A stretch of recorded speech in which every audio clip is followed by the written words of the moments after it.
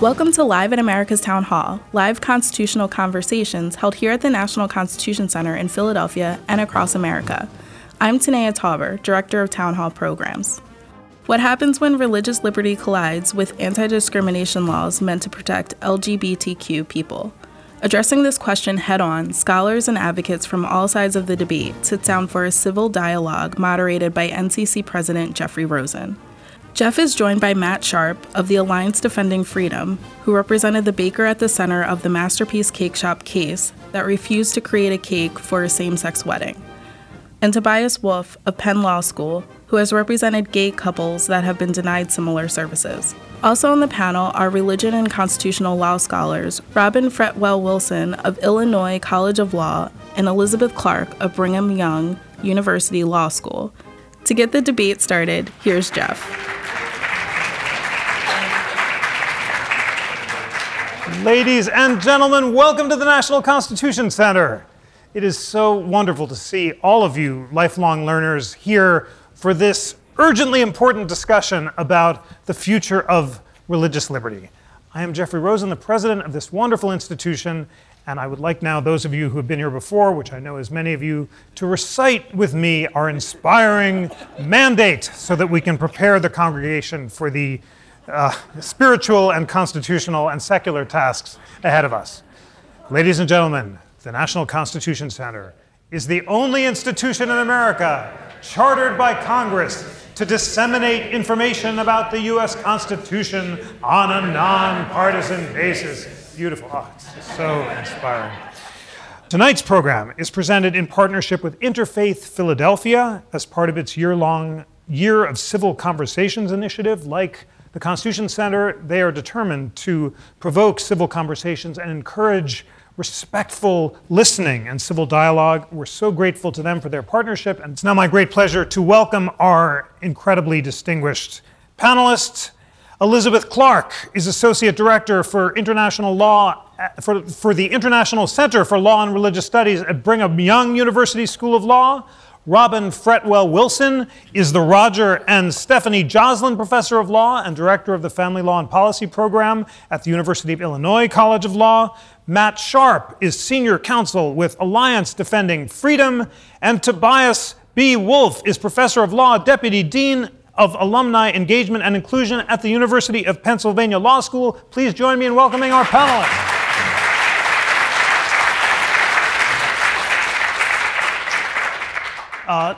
Tobias, let us start with you. Our goal tonight is to give our audience a sense of this dynamic and important area of the Constitution and religious freedom, and particularly the emerging clash in some cases between claims of equality and claims of religious liberty. And one of the Supreme Court's most important recent pronouncements on that question was a case called Masterpiece Cake Shop, which many of the audience will know, involving the baker who refused to sell a cake to a gay and lesbian couple. The court avoided the central constitutional issue in that case, but teed it up for future cases.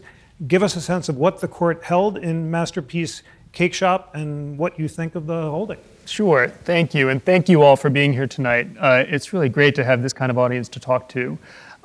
In order to give a sense for what the Masterpiece Cake Shop case was about, I think it's helpful also to just give a little background about litigation in the area of anti-discrimination laws and attempts to raise constitutional objections to their application in the commercial marketplace. And this is a type of argument that we have seen going back to the Civil Rights Act of 1964.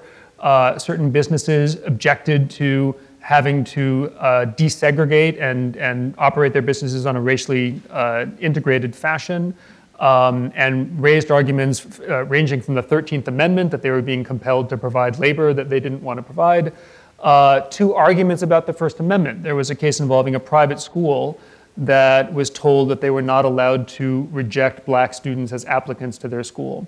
And they made the argument that we are a school, we have a set of beliefs that we want to teach and to promote as part of our mission as a private school. Our beliefs have to do with racial segregation, the separation of the races, the superiority of the white race as a sort of exemplar. And if we have to allow non-white students, and particularly African-American students, into our institution, we're not going to be able to exemplify our message. We are not going to be able to sort of live our truth that is the message we want to promote. And the court rejected that argument really quite unceremoniously and said, look, you can teach whatever you want. It's not our job to tell you what to teach. But the discriminatory decision to reject certain applicants from your school is conduct, and that is conduct that the state can regulate and that in fact Congress has regulated. So that issue has come up in a new way in a number of different settings, one of which is the commercial marketplace, a public accommodation setting. Now that we have an increasing number of laws that provide anti-discrimination protections to people on the basis of sexual orientation and gender identity. It's a fact that a lot of people don't know, that in fact a lot of states don't have any protections for LGBT people from discrimination in the workplace and the marketplace, but an increasing number of states do. And the circumstance has begun to arise where a business will say, we don't want to serve gay people. We don't want to serve gay couples. We don't want to serve transgender people, whatever the case may be. And the customers who are turned away from the business on these grounds will bring a complaint with often a state civil rights or a human rights commission or a civil rights commission. And when it is clear that they have in fact been turned away because they are a gay couple, for example, then there is, generally speaking, a fairly unambiguous violation of the statute. And then the question becomes, does the business have a constitutional right to a special exemption from that statute if they have certain kinds of objections? And we've seen two kinds of objections in these cases. One is a religious objection. Business owners saying, we have faith-based beliefs. Those beliefs reject the idea of embracing same-sex couples on equal terms. We're not willing to provide you goods and services because we simply have objections to people like you or to relationships like yours. The second type of argument is a speech clause, a free speech argument. And there, some businesses have said, our goods and services that we provide have creativity involved in them. They have artistry involved in them. And if you force us to take customers we don't want to take, that's the equivalent of forcing us to engage in speech we don't want to engage in. We have to produce a piece of artwork in the form of a decorated cake or in the form of wedding photography services that we don't want to provide. And therefore, the First Amendment says we don't have to abide by anti-discrimination laws. A number of state cases have presented this issue.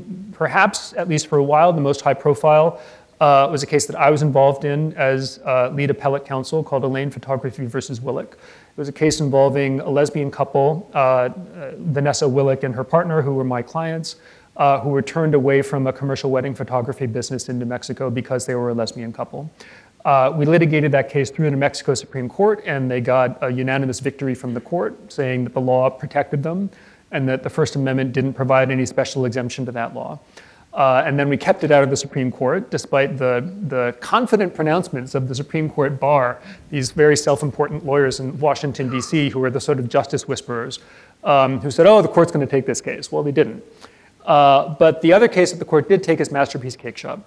And that case presented both the speech argument and also, kind of at the last minute, an argument of religious discrimination on the part of the Colorado courts in the way that they enforced their anti-discrimination laws in the Masterpiece Cake Shop case, in which this gay couple was turned away, in comparison to a case brought by a sort of tester, somebody who was going in to businesses and asking to be served and to have sort of anti-gay cakes produced. In essence, to provoke the response, we don't make hate-filled or hate-messaged cakes. And then to say, well, you're discriminating against me because of my religion, and therefore I'm entitled to the same protection. And in ways that we can talk about further, time permitting, the Supreme Court found in Masterpiece Cake Shop that there was enough of a basis for believing that the laws of Colorado had been applied differently to the religious tester who had gone into these shops than it had been applied to the gay couple who was turned away from Masterpiece Cake Shop. I actually think the court was incorrect in saying that, but that is what the court held. And so the court didn't wind up deciding the big speech clause issue, and instead issued a ruling which, if the court really means what it says, is a very powerful tool potentially in the hands of religious adherents claiming discrimination, and maybe in the hands of everybody claiming discrimination based upon differential application of the laws. It remains to be seen if the court really believed what it said in Masterpiece Cake Shop, or if it just decided that it wasn't ready to decide this big First Amendment question, and therefore it kind of ducked the issue. Thank you for teeing us up so well. Matt, what do you make of that punt in the Masterpiece Cake Shop, and what are its implications for people claiming discrimination of all kinds? And then tell us squarely how you think the court should rule when it confronts the two constitutional issues that Tobias flagged. Is there a free exercise exemption from anti-discrimination laws, and is there a free speech exemption from anti-discrimination laws moving forward? Sure. And so also, thank you for having me, and it's a pleasure to be here. So we had the privilege of representing Jack Phillips, who's a wonderful man, gladly serves anyone that walks into his shop.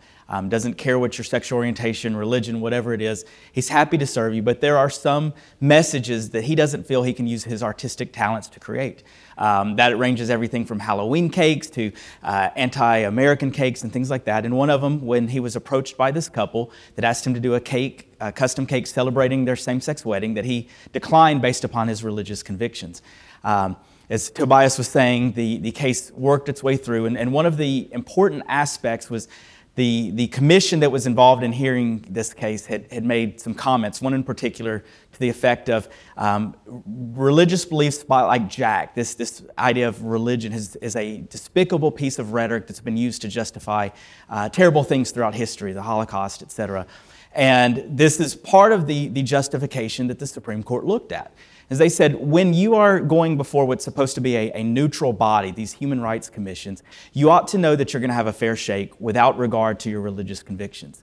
And it appears that these commissioners were not giving Jack a fair shake because they were clearly looking at his religious beliefs about marriage as something that is a, quote, despicable piece of rhetoric. And so part of the Supreme Court's ruling was focused on this idea of religious hostility. And I think they really approached it in two ways. Number one was the commission itself in these comments disparaging Jack's beliefs. And they said, when you go before these bodies, if you've got evidence that you're not getting a neutral arbiter of your rights, then that's problematic.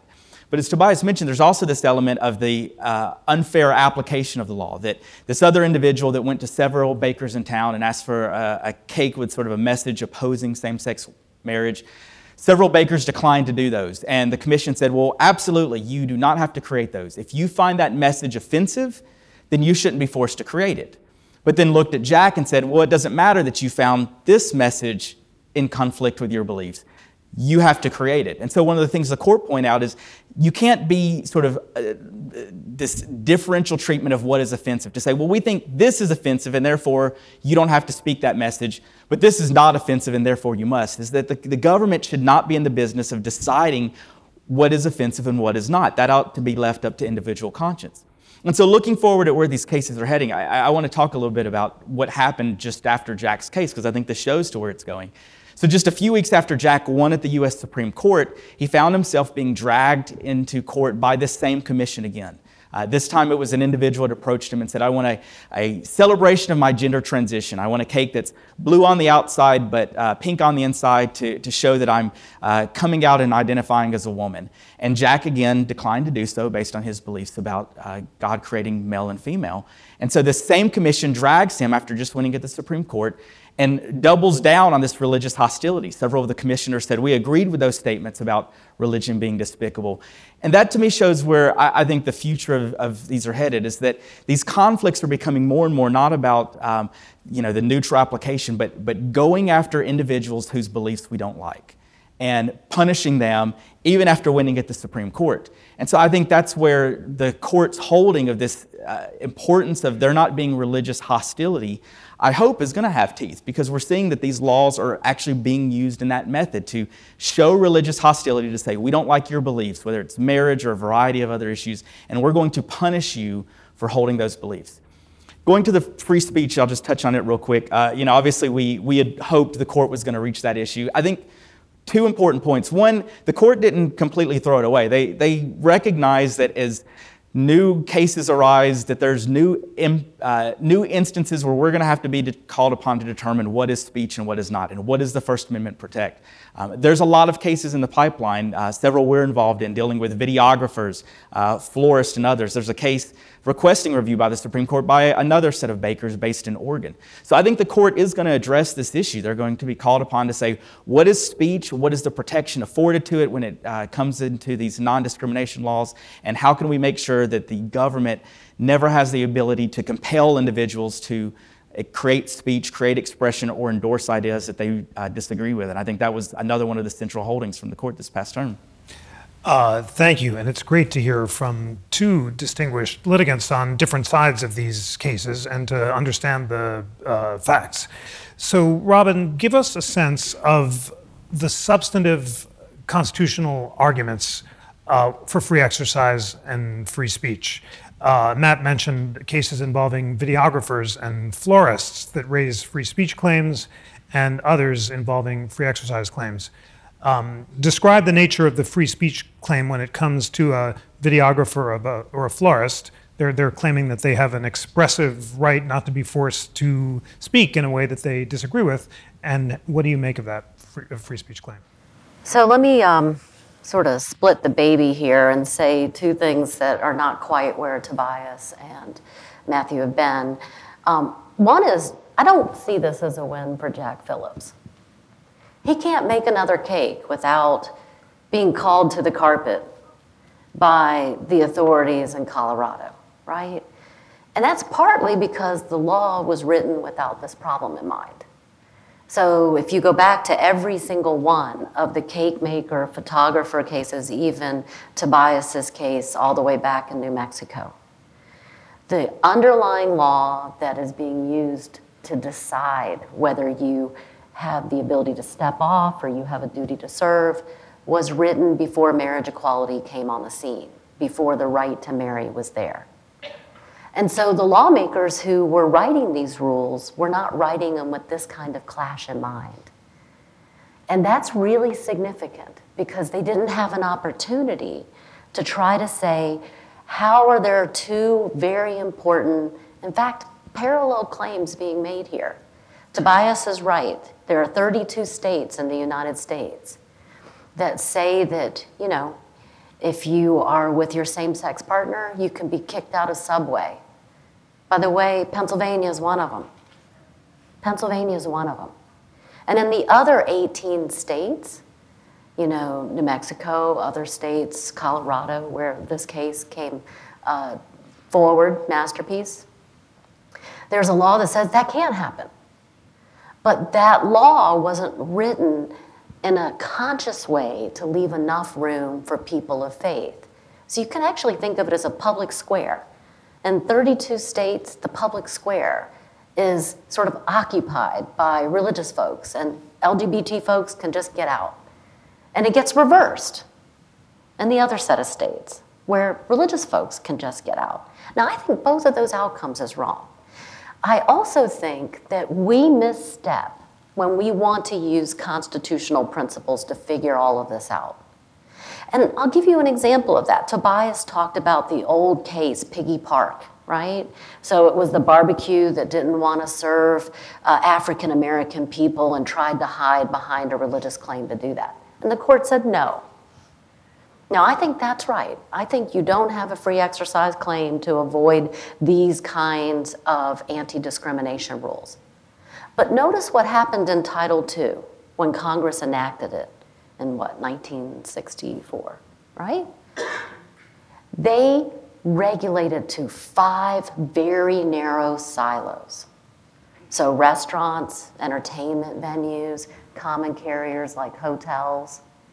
They did not have this leveling principle that said that religious faith doesn't matter at all.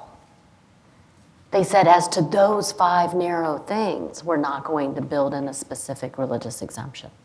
And we're going to talk about religious exemptions later, so I won't spend a whole lot more time than that. But I think it's a fool's errand to try to ratchet every single one of these clashes through either a speech claim about expression, or through a generalized protection against or for religious belief. We are going to have to sit together in conversations like this in state houses and figure out how we live again as one American people. And that's going to not be done by the courts. That's going to be done by you. Thank you so much for that. Elizabeth, explain more about Robin's really fascinating claim that 30-odd states allow gay couples to be discriminated against on the subway and a similar number don't. What do those laws look like, and what do you make of them, and how do you think that clash should be resolved? Well, we certainly see these kinds of laws that Tobias mentioned that go back to the Civil Rights Act, trying to protect against discrimination in public accommodations is the term, meaning depending on the state, hotels, restaurants, stores in general. And the question is, first of all, do these state laws even cover sexual orientation or gender identity? Some of them don't. Many of them don't, as Robin mentioned. We tend to assume they have, but it's not. Right now, you'll see there's the Federal Equality Act that's pending in Congress, and some of the discussions surrounding that, along these similar lines, trying to enact these protections for LGBTQ communities. But I think sometimes we can get so mired in the details that we forget to step back a minute, say that these issues actually aren't as common as one might think if you look at the newspapers. Masterpiece Cake Shop, that's all anyone talks about in some ways with First Amendment law, and rightly so. It's a very difficult and important discussion of how our commitments to equality and liberty in the United States come together. How can we bridge those? How can we treat people in such a way that we respect their equality before the law and allow some space for liberty for people, say in this case, of religious faith communities and their beliefs? I think what we see is that although these are major societal issues that we're still working through as a society and as a community, that there are a lot fewer laws. There are a lot fewer constitutional ways that these bump up against. Maybe I'll talk about this later if we have time, but the shrinking of protections for religious beliefs and free exercise and manifestations of belief in the US since the 1990s has meant that these cases, as Vice mentioned, tend to come up in a free speech context when they do come up. That the conflict that we see between religion and LGBT rights doesn't necessarily exist as such in the law. Right? There's a question about free speech. Is this speech? Is a cake speech? There's a question about whether the type of discrimination, in this case, was the discrimination against the gay couple as gay couple, or was it against the message that he was trying to present on the case? The facts aren't entirely clear. It's a messy case. I've watched law professors argue back and forth about what exactly happened in this case and what exactly we're deciding. And I think that because of that, we sometimes miss the bigger picture, which is, I agree with Robin on this, that as a community, we need to sit down and work through some of these issues together, to talk, to learn, to expand, use our contribution to building a pluralistic system that the Constitution envisioned in the first place. Many thanks for that. So what I learned from this really fascinating exchange, many things, but you're teaching us that some state laws explicitly single out discrimination against LGBT people as prohibited and others don't. And you say that kind of clash is more significant than the constitutional claims for religious liberty, which don't arise so often, although you say that the constitutional claims for free speech arise more frequently. Jeff, could I follow up briefly Sure. on that exact issue and touch on a couple of things that Robin and Elizabeth said? First of all, this is a set of questions that, in my view, need to be answered with respect to general principles that we are comfortable with. And Robin is obviously correct that in the sort of real day-to-day work of crafting legislation, compromises have to get made, negotiation has to happen. But if we are prepared to say that under certain circumstances, religious adherents get exemptions that other people don't from abiding by laws that regulate all of us, then that's a worthy conversation to have. But it's a conversation that I think we need to have with respect to not just how do gay people get treated under the law, or how do trans people get treated under the law, but how do all people get treated under the law? And if we want to have a conversation about exemptions from anti-discrimination laws that a business owner can invoke to turn away a transgender customer, turn away a lesbian couple, then we have to be comfortable with that same law being able to be invoked to turn away an evangelical Christian, or to turn away an African American, or to turn away a woman. If a business owner says, I have a religious belief that women should not be appearing in public with their faces uncovered outside the company of a man. That's my religious belief, and if you don't adhere to that profile, you can't do business in my shop. We need to be comfortable with the principle that there is a space where religious belief or religious devotion can be used as a basis for an exemption from a law across the board.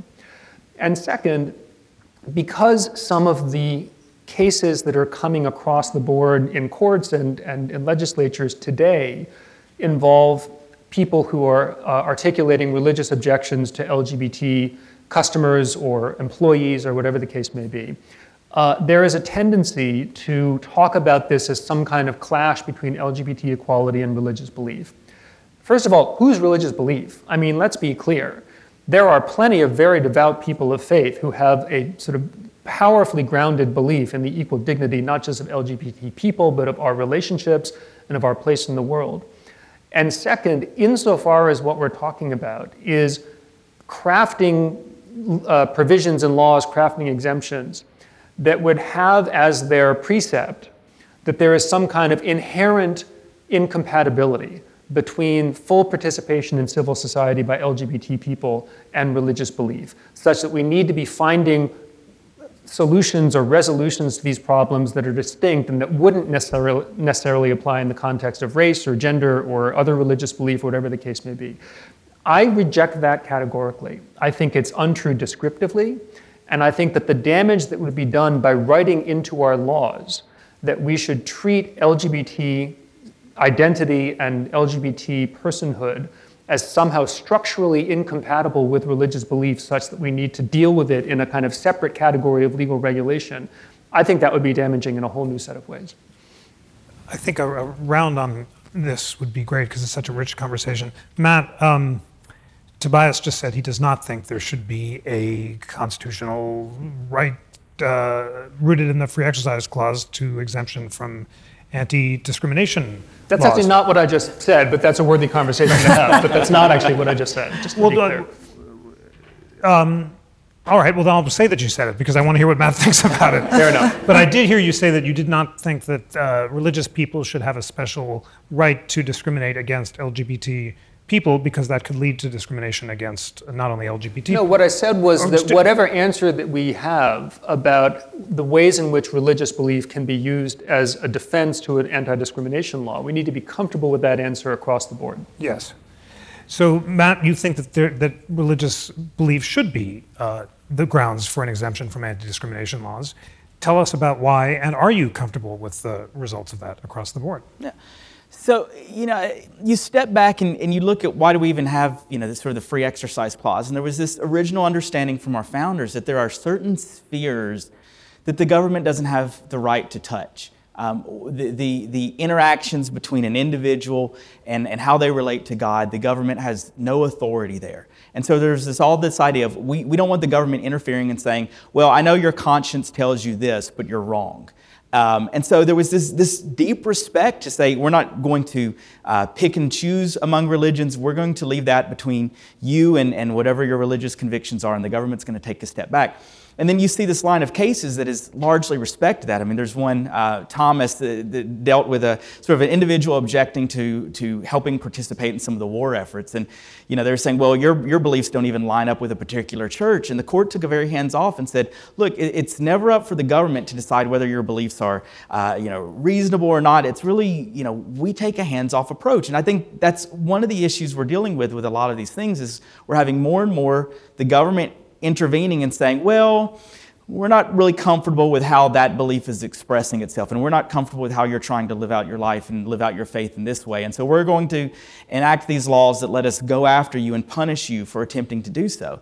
And I think, to me, a better solution, and they brought it up, is that there are approximately 30 states that have not adopted these laws, from Pennsylvania to where Georgia I'm based, and yet we as individuals have come to a conclusion that says no one should be subject to unjust discrimination. And so, as they brought up, we're not seeing a lot of these cases because society has sort of come to its own sort of social norms of what is permissible and what is not. And so what the issue is they're trying to do these laws, like they mentioned, the Equality Act and Fairness for All, and some of these others at the federal level that are trying to nationalize what happened to Jack Phillips and some of those. I think one question is... Tell us what those laws are, just so we understand. Sure. So Equality Act, Fairness for All, the law involved in Jack's case was a law that took the existing non-discrimination laws and said, we're going to add sexual orientation and gender identity as additional classifications in those.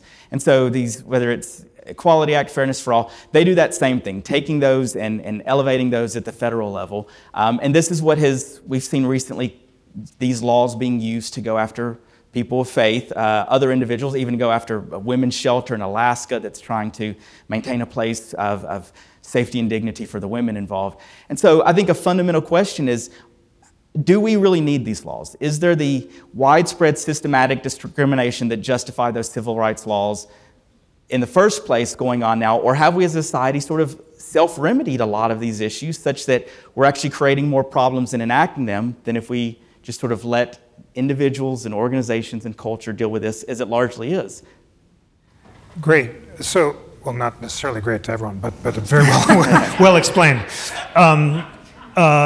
Robin, I think there are two issues on the table.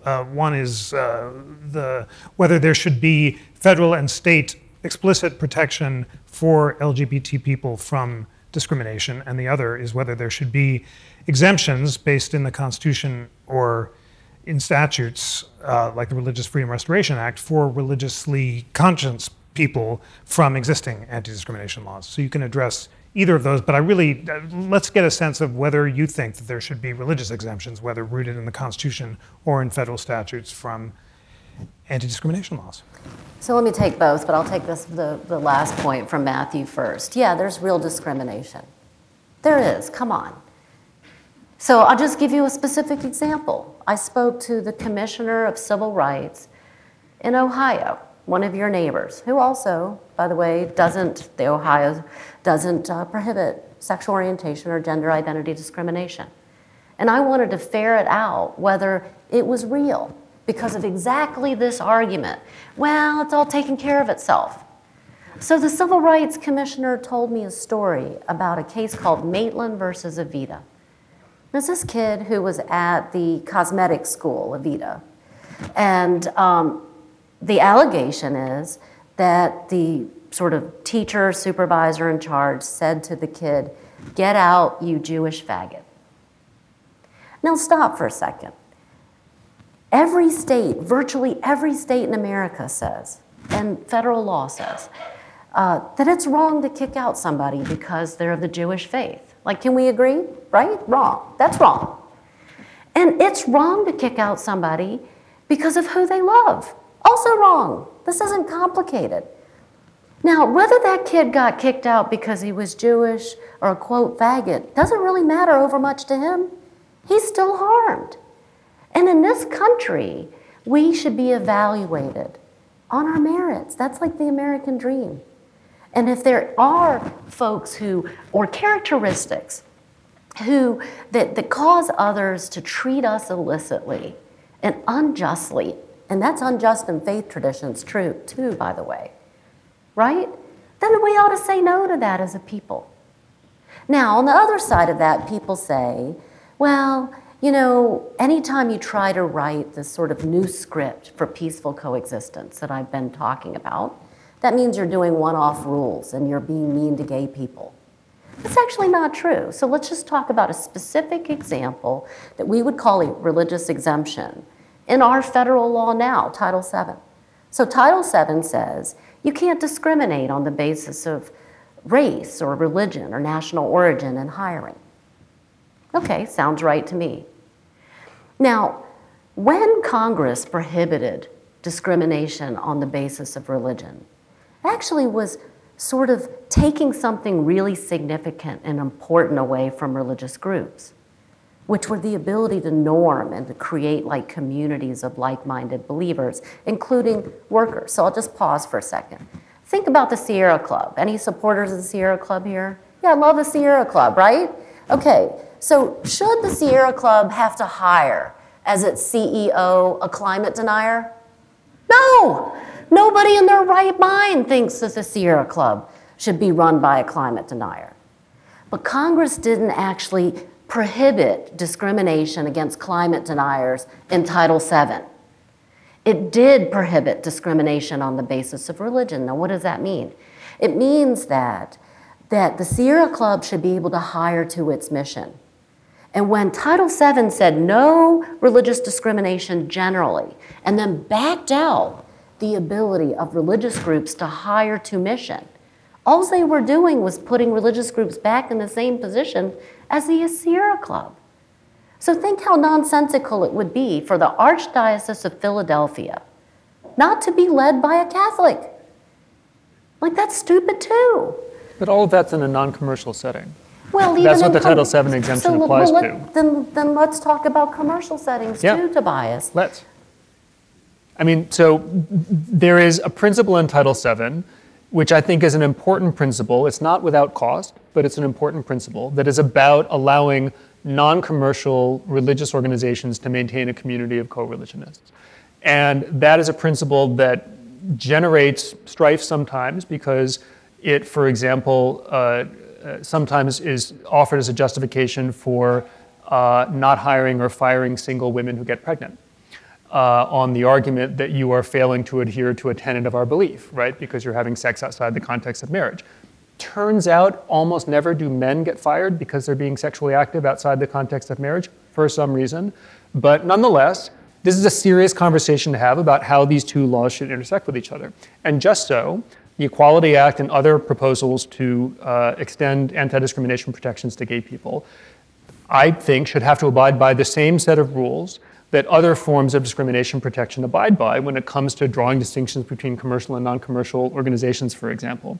But if we were to take the very important example of allowing religious organizations to maintain a community of believers and discriminate based on co-religionists, and say, and that's enough like saying, and you can also exclude gay, lesbian, and transgender people if that's incompatible with your belief system, even if you can't exclude people of color and women and non-citizens, because we just see those as different issues.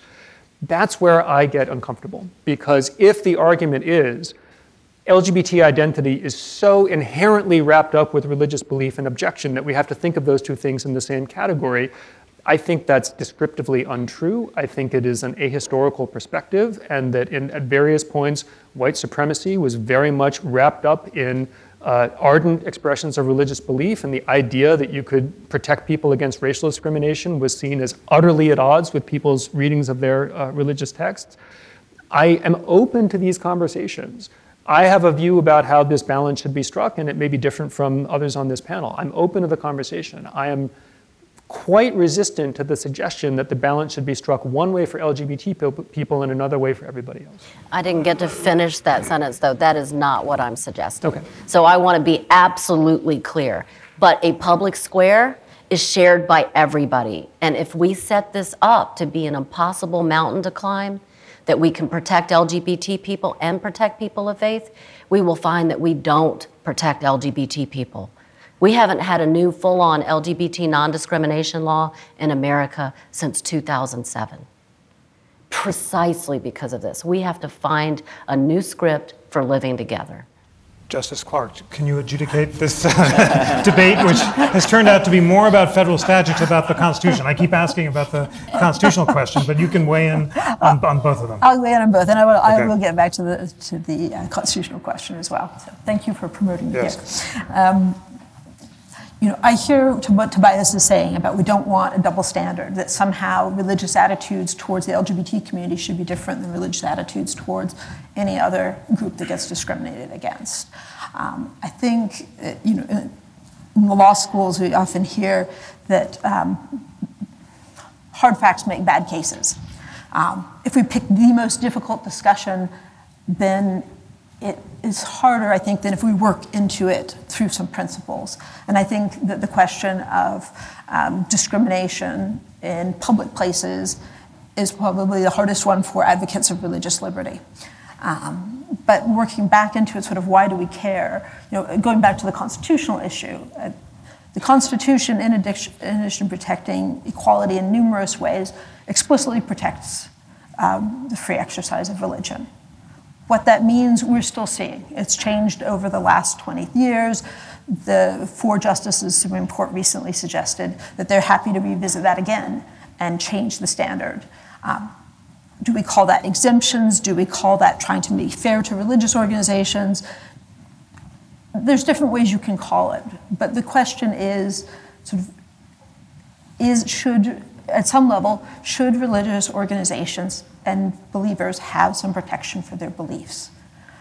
And just at a really basic level, and some of this comes back to the fact that as a community, we expect that religious communities will step up to the plate when there is crises of war or famine or homelessness or opioid epidemics. We expect religious communities to be there, and in many cases they are, because they have things to offer. And just as the LGBT community has things to offer, we need each other. We can't do this American project without bringing out the best of every community. And for religious communities, that means protecting some of their core beliefs and identities, just as it does for LGBTQ individuals, protect their core beliefs and identities. For religious groups, you can see sort of a tiered level of sort of importance for religious communities. Being able to practice your religious beliefs internally inside your religious community and teach them to your beliefs to your family are core. I think this is where Tobias and Robin were trying to demarcate the line, right? And then there's the question sort of religiously affiliated institutions. If you have religious schools, if you have religious hospitals, should those be able to be places where religious believers live out their beliefs and expect those who are part of the organization to live out their beliefs? I think what gets most difficult in this scenario, and where some of the discussion we're coming through, is that we're trying to sort through the sort of the broadest extent where religious beliefs intersect with the commercial world. And that field has been growing as the government has been growing. From the time of the Constitution, we see an increase of the welfare state. And as the state increases, the potentials for conflicts in this commercial sphere have gotten larger and larger. I mean, that's where we see the Hobby Lobby case. That's where we see Masterpiece Cake Shop. The state is increasingly trying to regulate healthcare, non-discrimination in public places. And I'm not suggesting that those are wrong, but I'm suggesting that that's why these are coming to the fore right now. That one can disagree over whether there should be non-discrimination provisions in public accommodations laws, like in Masterpiece Cake Shop. But we can disagree agreeably, hopefully, on some of those very difficult issues, while still recognizing that we need both the LGBT community, we need the religious community, and each group that associates itself by identity has some things that are unique to it that require protections. And certainly for religious groups, that's the core of what was originally meant with the First Amendment protection, and has had varied applications over the years, but this sense of being able to teach and live out your core values in a community that may not be as comfortable with them. and which is something I would guess that LGBT individuals are very familiar with as well, trying to live out their core identity and beliefs in a world that sometimes seems hostile and threatening. Thank you for adjudicating so thoughtfully. I want to put one big set of cases on the table and then try to take your questions, and that is the question of transgender students and bathroom facilities in schools. The Supreme Court recently refused to hear the Grimm case involving that question, but there are other cases coming from the lower courts, and the circuits are moving toward ruling on opposite sides of those questions. Matt, can you tee up what the issues in those cases are, in particular in the Doe and Boyerton case, if I'm getting it right, and how the courts are coming down on both sides? Sure. And I think this demonstrates that these questions we're talking about with these laws are not just limited purely to LGBT and religion, but really bring in a lot of other issues going on. And the Doe versus Boyertown is among the cases that do that. Here in the state of Pennsylvania, and it involves really backs up where a redefinition of what the word sex means. And so we've been talking about federal law. Title IX is one of those that prohibits sex discrimination in the education context, designed to ensure that women are getting equal opportunities in sports, academics, things like that. And a few years ago, during the Obama administration, they issued a Dear Colleague letter saying, well, we're going to redefine this term sex to now include gender identity. And so therefore, in terms of your programs at your schools, in terms of your facilities, including showers, locker rooms, and restrooms, you have to no longer say this is the male restroom, female restroom, but rather what do you identify as, and you are allowed to use facilities consistent with that. That was rolled back by the Trump administration, but what happened in Boyertown was the school district said, well, we're going to go ahead and adopt this policy anyways. And so our practice is going to be whatever a student identifies as, we are going to allow them to use showers, locker rooms, restrooms, and other opportunities consistent with that. Well, this obviously creates concerns for a lot of other students, and so this case involves several students who were shocked when this policy was not publicly debated, was not publicly disclosed, but rather the students first learn about it when he's in the male restroom and a female student that identifies as a male walks in as he's in the midst of undressing. Another student, a female student, this happened in the female locker rooms as well. And so these cases are really going to these questions of, number one, what does the word sex mean? Does it maintain its original understanding as enacted by Congress as being sort of male and female based upon biology, or is it subject to this new redefinition that now encompasses gender identity? But it shows that this is not just this one instance. There's other cases going on.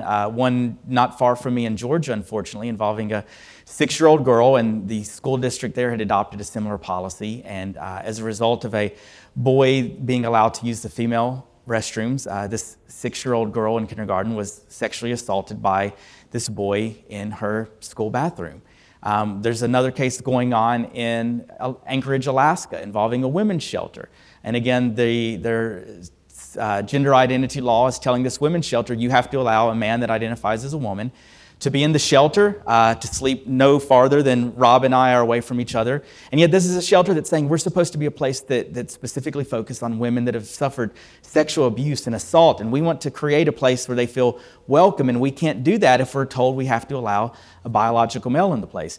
Where is this issue going? The courts are split on this. They're grappling with this, and some of them are saying, well, we are going to redefine sex. I think it was Judge Posner in the Seventh Circuit that basically said, look, times have changed and we're going to rewrite the law. There's other courts that are saying, no, we have to respect that original intent of Congress. And if Congress wants to rewrite Title IX, it's free to do so. It knows how to insert gender identity into the language. But I think that's showing where this is far beyond just a religious liberty issue, but even dealing with women's rights and equality in sports and so many things like that, where a lot of even very radical feminists are saying, wait a second, we need to be understanding the impact these laws are having on what we've spent decades fighting for. Thank you very much for setting that up. Tobias, does this issue turn on the question of whether the word sex in federal and state anti-discrimination laws covers gender identity, or are there also issues of a balance between considerations of privacy versus that against discrimination? Describe the legal stakes in all these cases and how you think they should be resolved. Sure, I'll address that in a moment. Let me just say a couple of things. I'm a great believer in civil discourse. I don't have anything very polite to say about the disquisition that you just heard. First of all, let me be clear.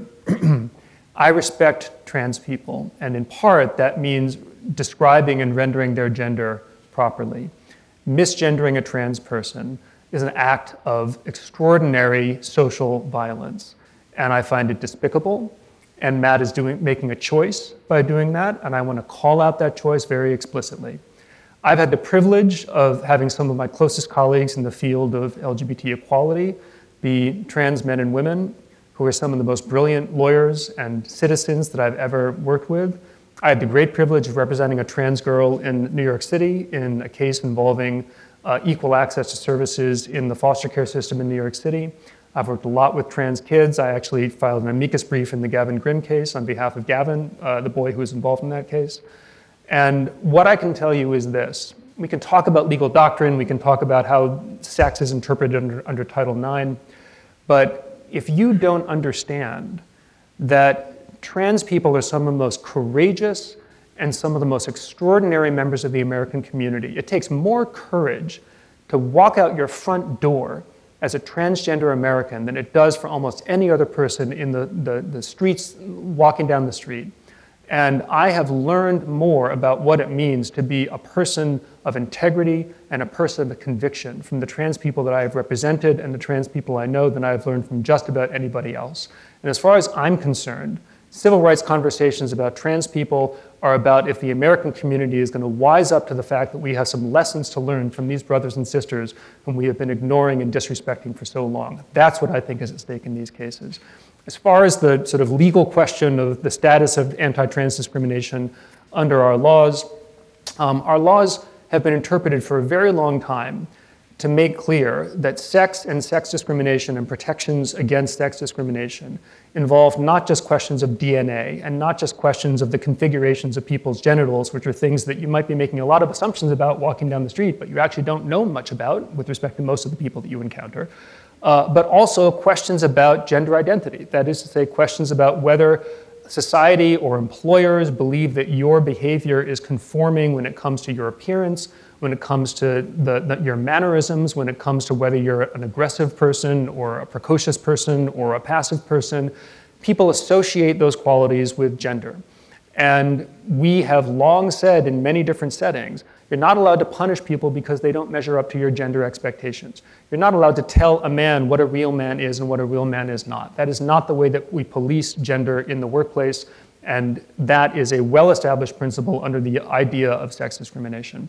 And the courts that have recognized that existing anti-discrimination laws that protect trans people from discrimination should apply simply based on the proposition that they prohibit sex discrimination, have invoked that principle. And if one doesn't buy that principle, and there's a debate about it, and I'm happy to sort of have that debate, but you have to ask yourself what other forms of protection that all of us want about not being told how our gender is and is not going to operate are going to be eroded and clawed back if we're going to try to carve trans people out of existing protections for sex discrimination. That, I think, is what is at stake. Thanks for that. Matt, do you want to respond? I think there is several issues there, and we've talked about this discourse and dialogue, and I think one of the voices that's being lost and that we're trying to raise in all of this is you're hearing more and more, again, women speaking out on this issue and saying, wait a second, this seems to be sort of erasing what we fought for, sort of our unique female identity, and I think that has to be part of this discussion as well, and to hear the stories of the young women who are saying, I'm not comfortable with this. Where is everything? I think one of the stories, I think it was Connecticut, dealing with, a young woman that lost a spot on sort of the podium, essentially, of a track meet because the policies were, we're going to allow you to play in the sports that you identify with. And so again, when we're looking at all of these, we're starting to see more and more of sort of the trickle-down consequences in all of this. And I think that's what we're trying to advocate for, is that when this sort of wholesale, let's adopt these laws, and some people are starting to push back and say, wait a second, we don't understand the implications. We don't understand how this is going to impact a lot of the other things that, whether it's religious liberty, whether it's women's rights, whether it's privacy. And I think that is part of what we are advocating for, is to make sure that those are being talked about, and that some of these that are constitutional freedoms that are enshrined as sort of our highest protections are not being trampled in this push to enact some of these laws. Thanks so much. Robin, is there a religious liberty dimension to these cases involving claims of discrimination against trans people or not? And are they focused mostly on state statutes, either allowing or forbidding, for example, certain kinds of restrooms or not? Just describe the way that these cases are playing out. Yeah, I mean, I want to actually be responsive to the last two things in particular. So look, it's not just that people are passing laws to protect trans folks. It's that some organizations have pursued laws to exclude trans folks, right? And actually to take from municipalities in their own state the ability to be more protective. Now, we have constitutional law on that. Romer versus Evans sort of said, you can't just tell municipalities, Colorado in that case, that they can't be more protective of LGBT people.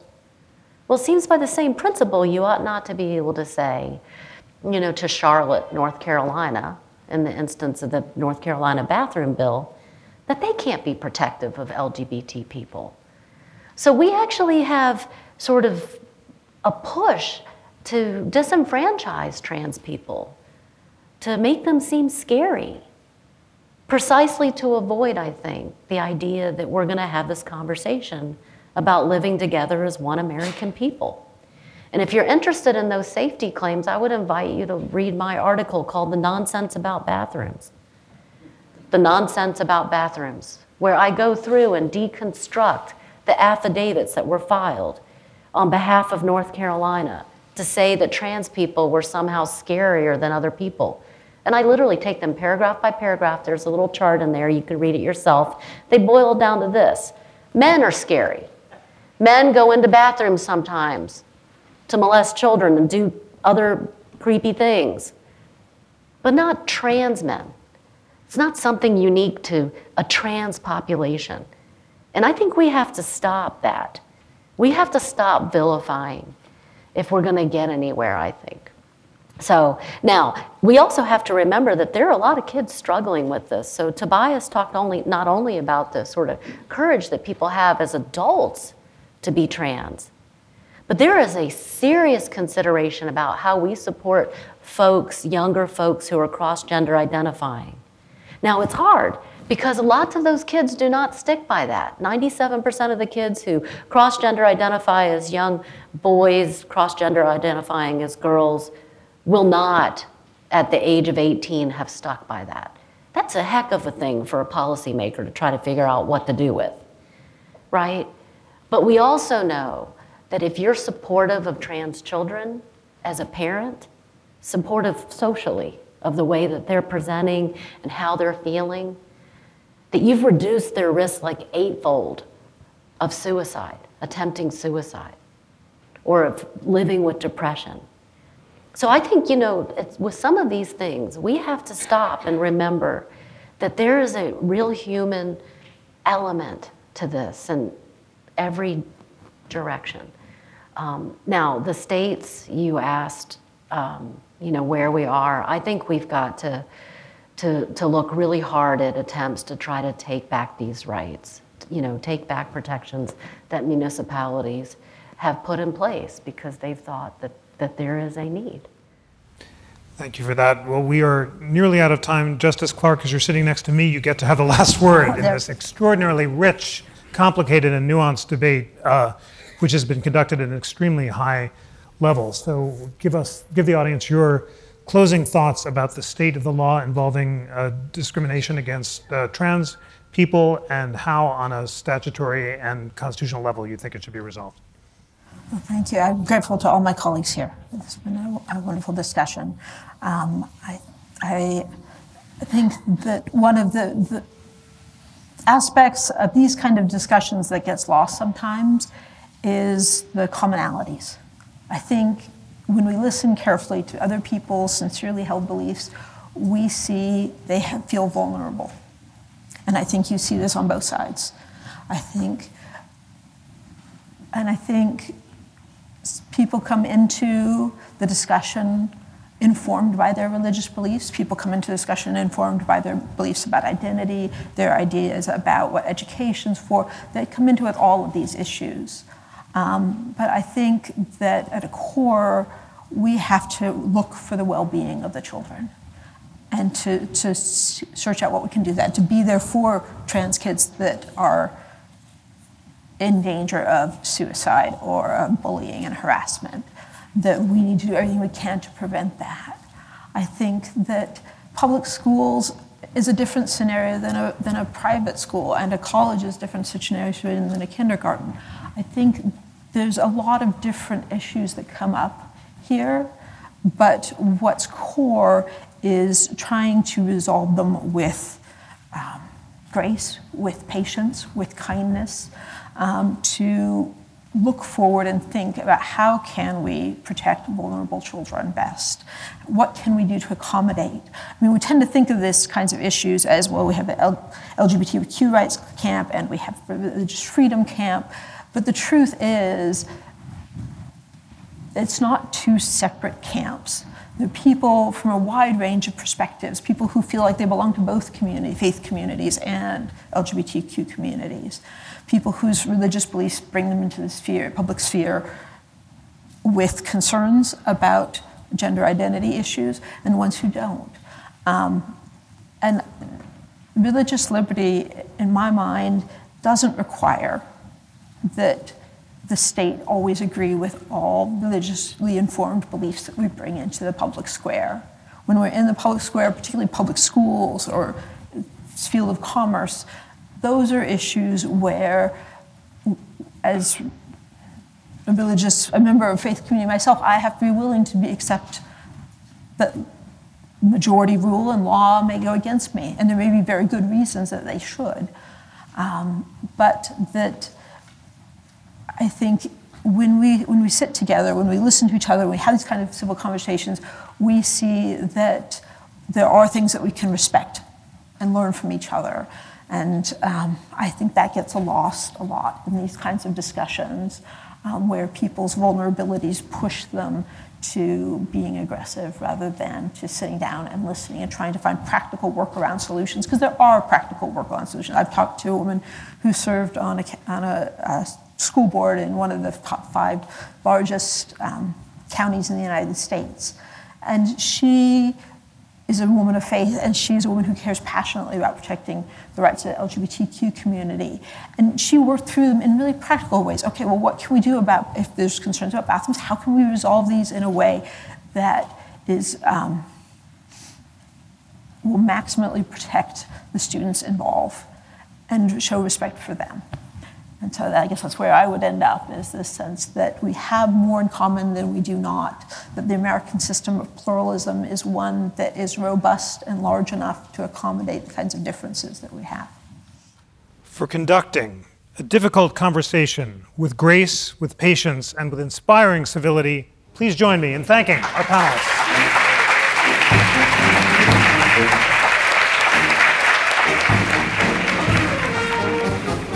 This program was presented in partnership with Interfaith Philadelphia as part of their year-long civil dialogue series, A Year of Civil Conversations. Today's episode was edited by Dave Stotts and produced by me, Tanea Tauber, and Jackie McDermott. If you enjoyed this constitutional conversation, please rate, review, and subscribe to the show, and tell your friends about it. And check out our companion podcast, We the People, a weekly show of constitutional debate that's available wherever you get your podcasts. On behalf of the National Constitution Center, I'm Tanea Tauber.